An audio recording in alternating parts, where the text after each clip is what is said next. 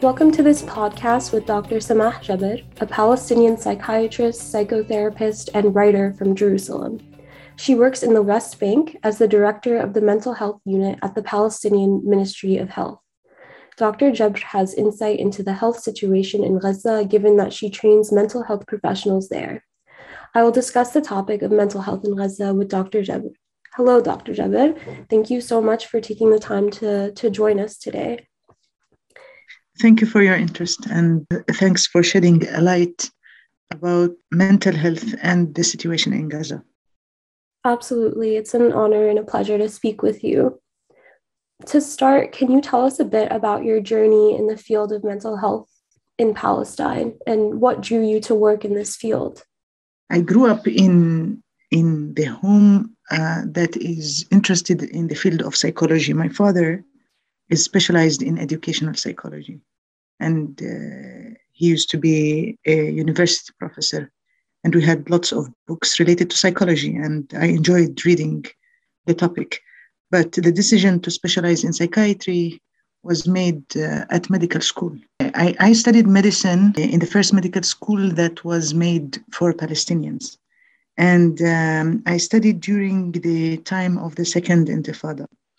And as I was doing my rotations in internal medicine and pediatrics, I noticed that so many people come to see the doctors for somatization, for medically unexplained symptoms. And I realized that there is a big connection between the aches and pains of people and the hardships that they were going through during the daily bombardment that was taking place in the Second Intifada.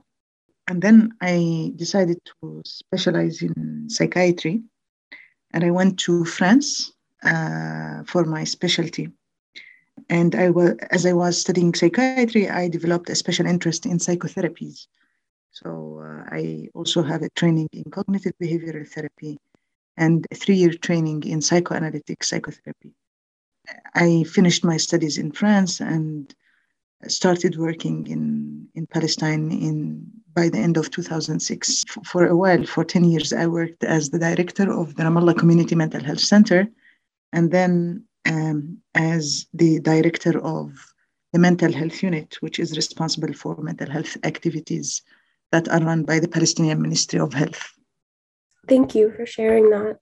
And in your journey towards coming to this field, are there any people in or out of Palestine that really inspired you or guided your work and your interpretations of how to practice medicine?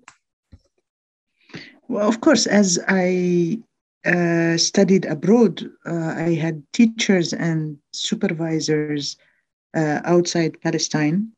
But the first inspiration was by a doctor working here in Palestine at the psychiatric hospital, Dr. Yvonne Al-Amli. And I liked the way she practiced, and I encountered her as a medical student. And then as I studied abroad, I met with excellent teachers and supervisors. I've been always interested in reading about different subjects in the field of mental health, coming from different countries, the practice of this profession in different countries. And I realized early on in my career that the practice of mental health needs to be contextualized. The theories that developed in the West and were relevant to the situation of people in the West does not necessarily work for us here. So I've been involved in the thinking of contextualizing the mental health practice in Palestine, where we have very small number of staff, where Palestine is considered as a low middle income country with very minimal resources and a very small investment in the field of mental health, and adapting the practice and the policies of mental health to this particular situation in Palestine. And above all, the situation of political violence that brings trauma upon so many people. And of course, there are severe psychological consequences for this situation. Absolutely. And I'd like to pick up on this point of contextualization that you brought up. In your work, you challenge the limits of post-traumatic stress disorder, PTSD, as a diagnostic and an explanatory model in the context of the situation in Gaza and in Palestine broadly. Can you speak more to how we can understand PTSD in a place like Gaza where traumatic conditions are ongoing?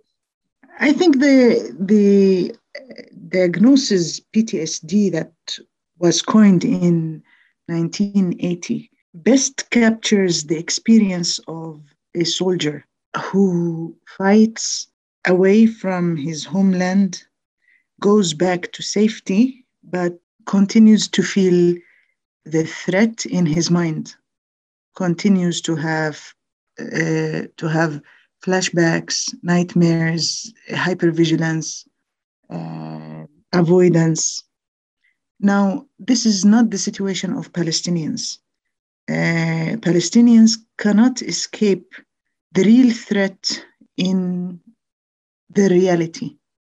The threat was never imaginary or only in their mind or only in flashbacks and nightmares. So the violence is ongoing. And of course, there are serious traumatic reactions, but they don't look like PTSD. And in some, we can find a broad spectrum of reactions to trauma, anxiety, depression, and sometimes profound changes in personality and in the prospect to the world, in their understanding of the world. I work with people who experience torture in prisons during interrogation.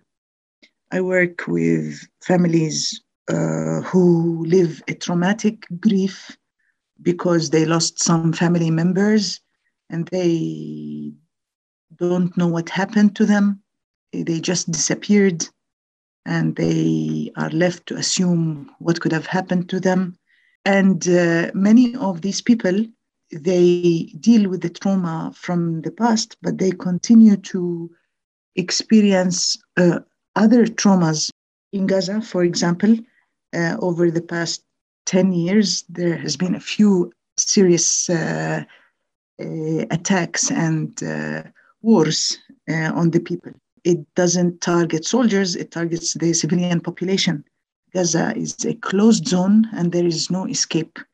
Even in the time when there is no military attack and no war, the humanitarian situation is made extremely difficult for people. So many people have food insecurity.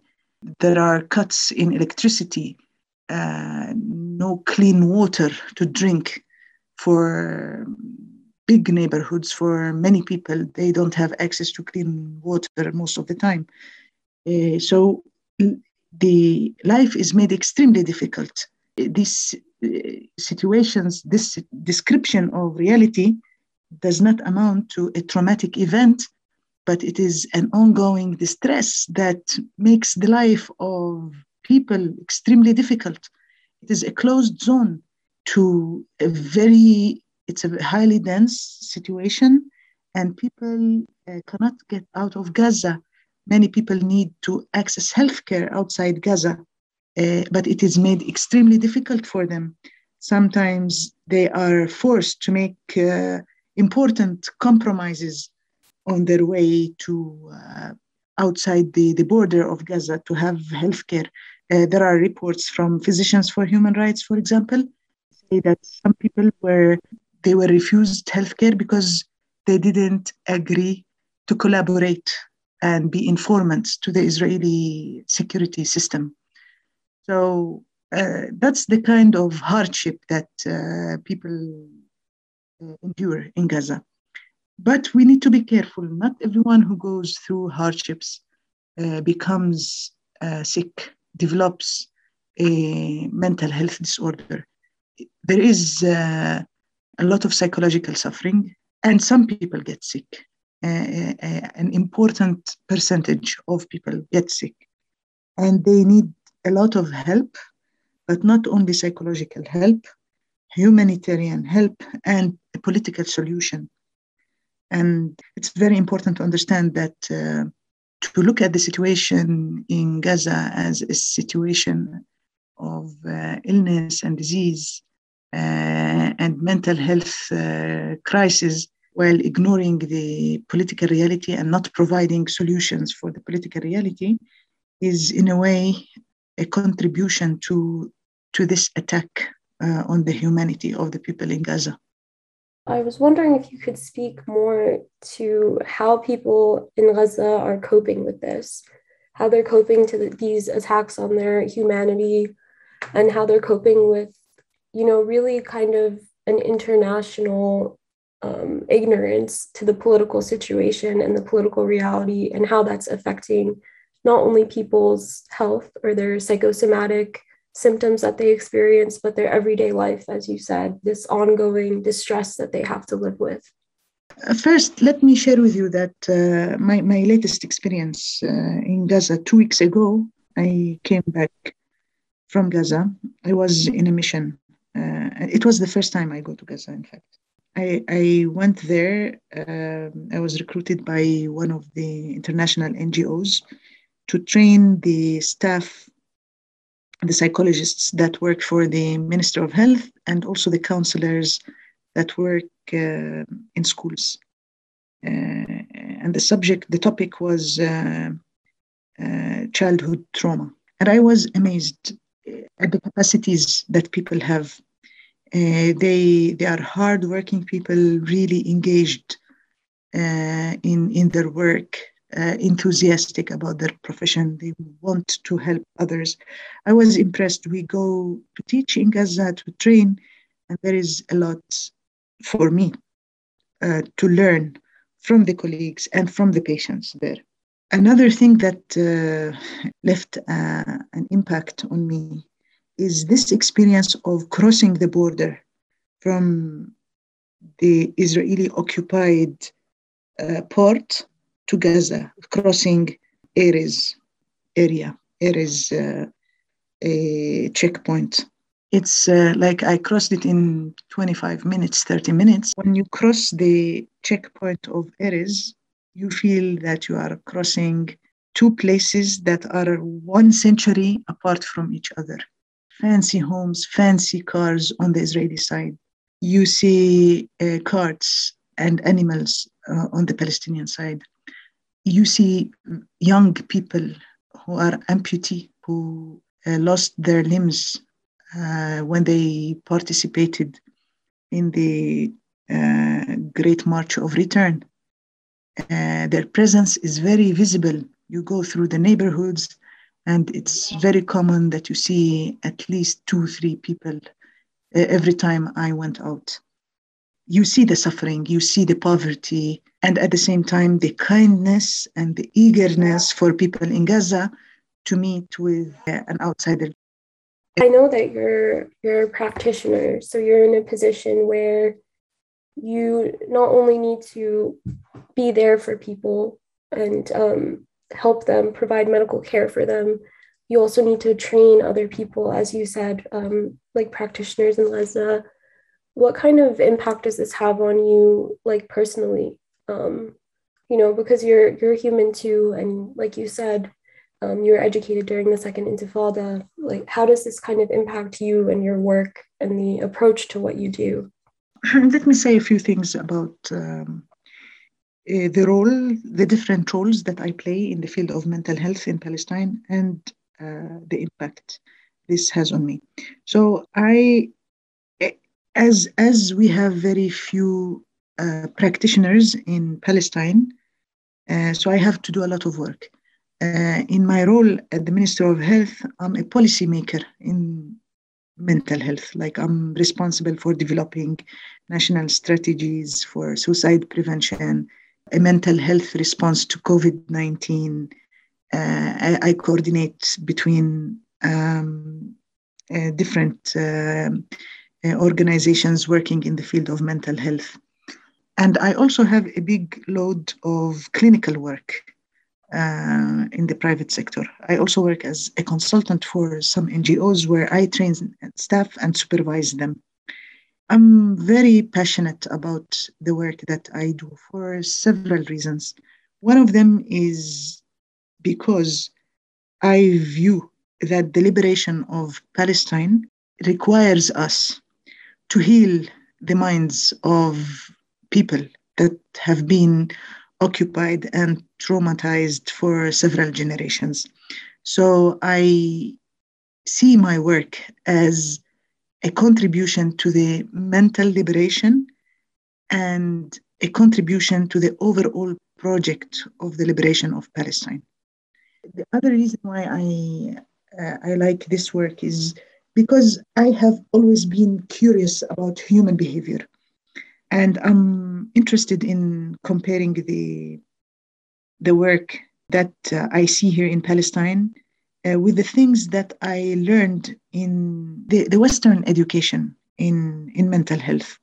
I see many similarities, but I see some differences.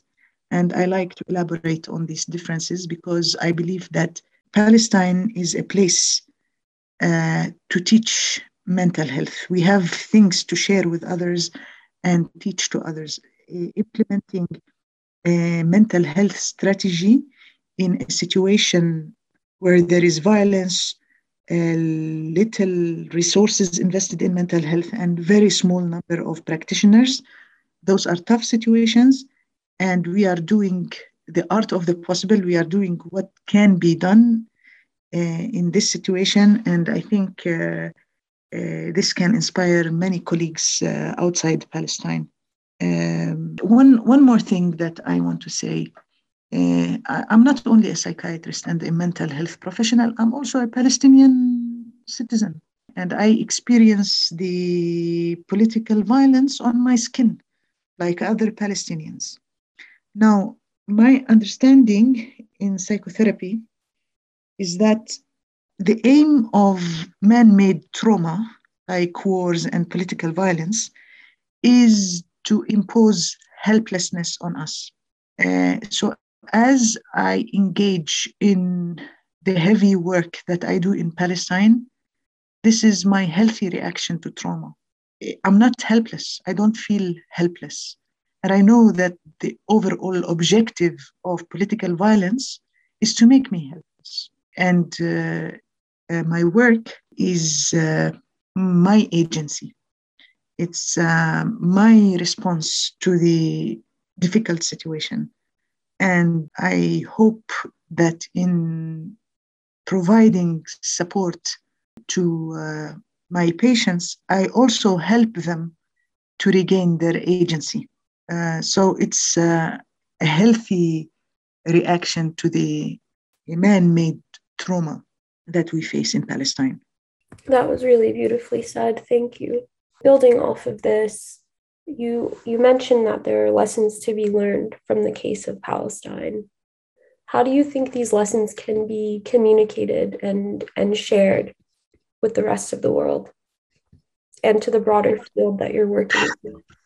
I hope that this podcast is one way to share the Palestinian experience with others, but also myself and several of my colleagues are involved in scholarly writings about the situation in Palestine and providing mental health services in Palestine.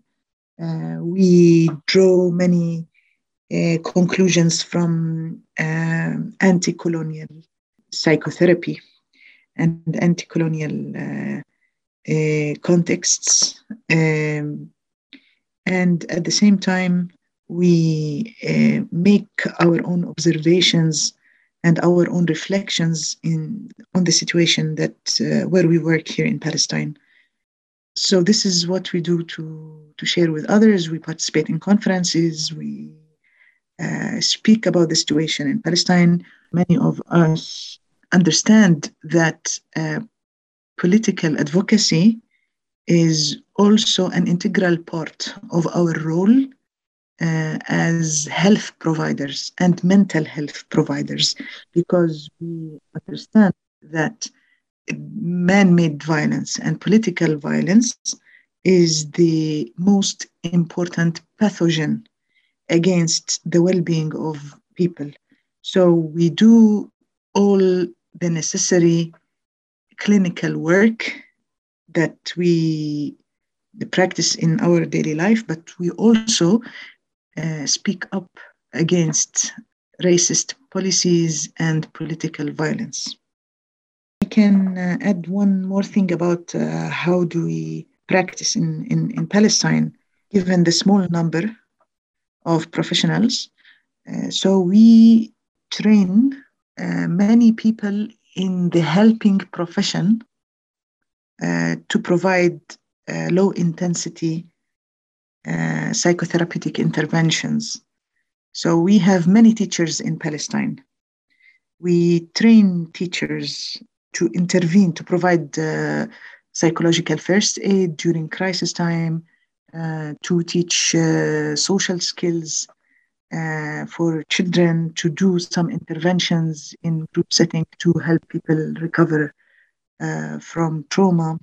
We train also clergy and religious leaders who are usually consulted before the psychiatrist when people face some mental health issues or relational problems within a family. So we draw on the capacities of these people and the trust relationship between them and the community. And we try to provide a lot of help in the community. This, in addition to a more specialized training that we provide for primary health doctors and nurses, because those are also trusted people by the community, and usually a person who suffers from somatization, aches and pains that are related to health, to psychological situation, they go to see the primary doctor and the nurse before they come to the psychiatrist. So we made profound trainings for doctors in the West Bank and in Gaza, so that they can provide counseling and low-intensity intervention and even psychiatric treatment for common disorders like and we try to bypass the stigma and the apprehension from the psychiatric hospital and the psychiatric clinics and promote mental health literacy among people, and at the same time make the mental health interventions accessible by people everywhere. Can you speak more to the kinds of stigmas or challenges you face, either between, living under Israeli occupation, or in the case of Gaza, Israeli siege, and also with the community, any kinds of stigma or challenges that you might face in the practicing of your work? Stigma is a universal problem. Stigma associated with mental health is a universal thing. And I think in each context, it takes a special shape. In Palestine, I will give one example that is related to our context. We realize that many people come out of prison, political imprisonment, which is very prevalent in Palestine. Like 20% of the Palestinian population experienced political detention. And torture and mistreatment is commonplace. So when people come out of prison, they are given the status of a hero by the Palestinian society. But at the same time, they have a lot of suffering. And it becomes more stigmatizing for them to be told that you are sick, you need psychiatric treatment. That's why we try to provide psychosocial support for them outside the psychiatric clinics and the mental health centers. So the minors who spent some time in prison. We try to engage them in clubs or in sport coaching, where they get support and counseling by older people, by adults who experienced imprisonment themselves and who are familiar with the situation in prison. So that's one way to bypass the stigma in our context. And there are a few more examples. So I know that there are organizations such as We Are Not Numbers in Gaza that work to address the severe underrepresentation in media of Palestinian voices, while also kind of working to address stigma and perhaps kind of mitigate the effects of stigma.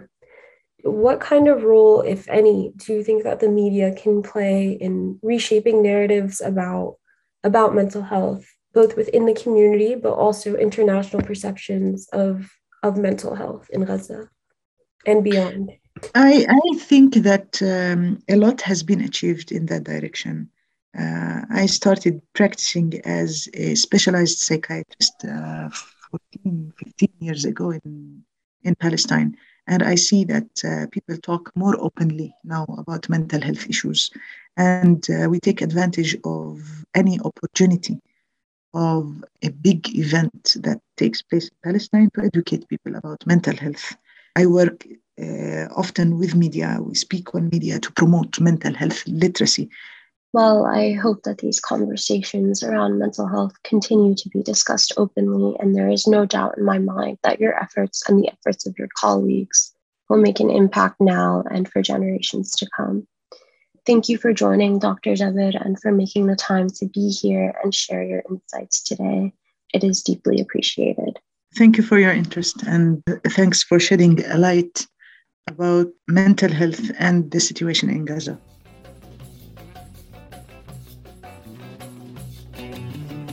You've been listening to Status Audio Magazine. The Status is produced by the Arab Studies Institute in partnership with Voices of the Middle East and North Africa, co-sponsored by George Mason University's Middle Eastern Studies program and the American University of Beirut's Asfari Institute for Civil Society and Citizenship. Interested in pitching an interview, a program episode, or becoming a partner? Email our associate producer, Paola Messina, at paola@statushour.com. To listen to more conversations, on-the-scene reports, and discussions, visit our website, statushour.com, or subscribe via iTunes and listen to us on the go. You can also friend us on Facebook and follow us on Twitter. Thanks for listening, and for more conversations, please visit statushour.com.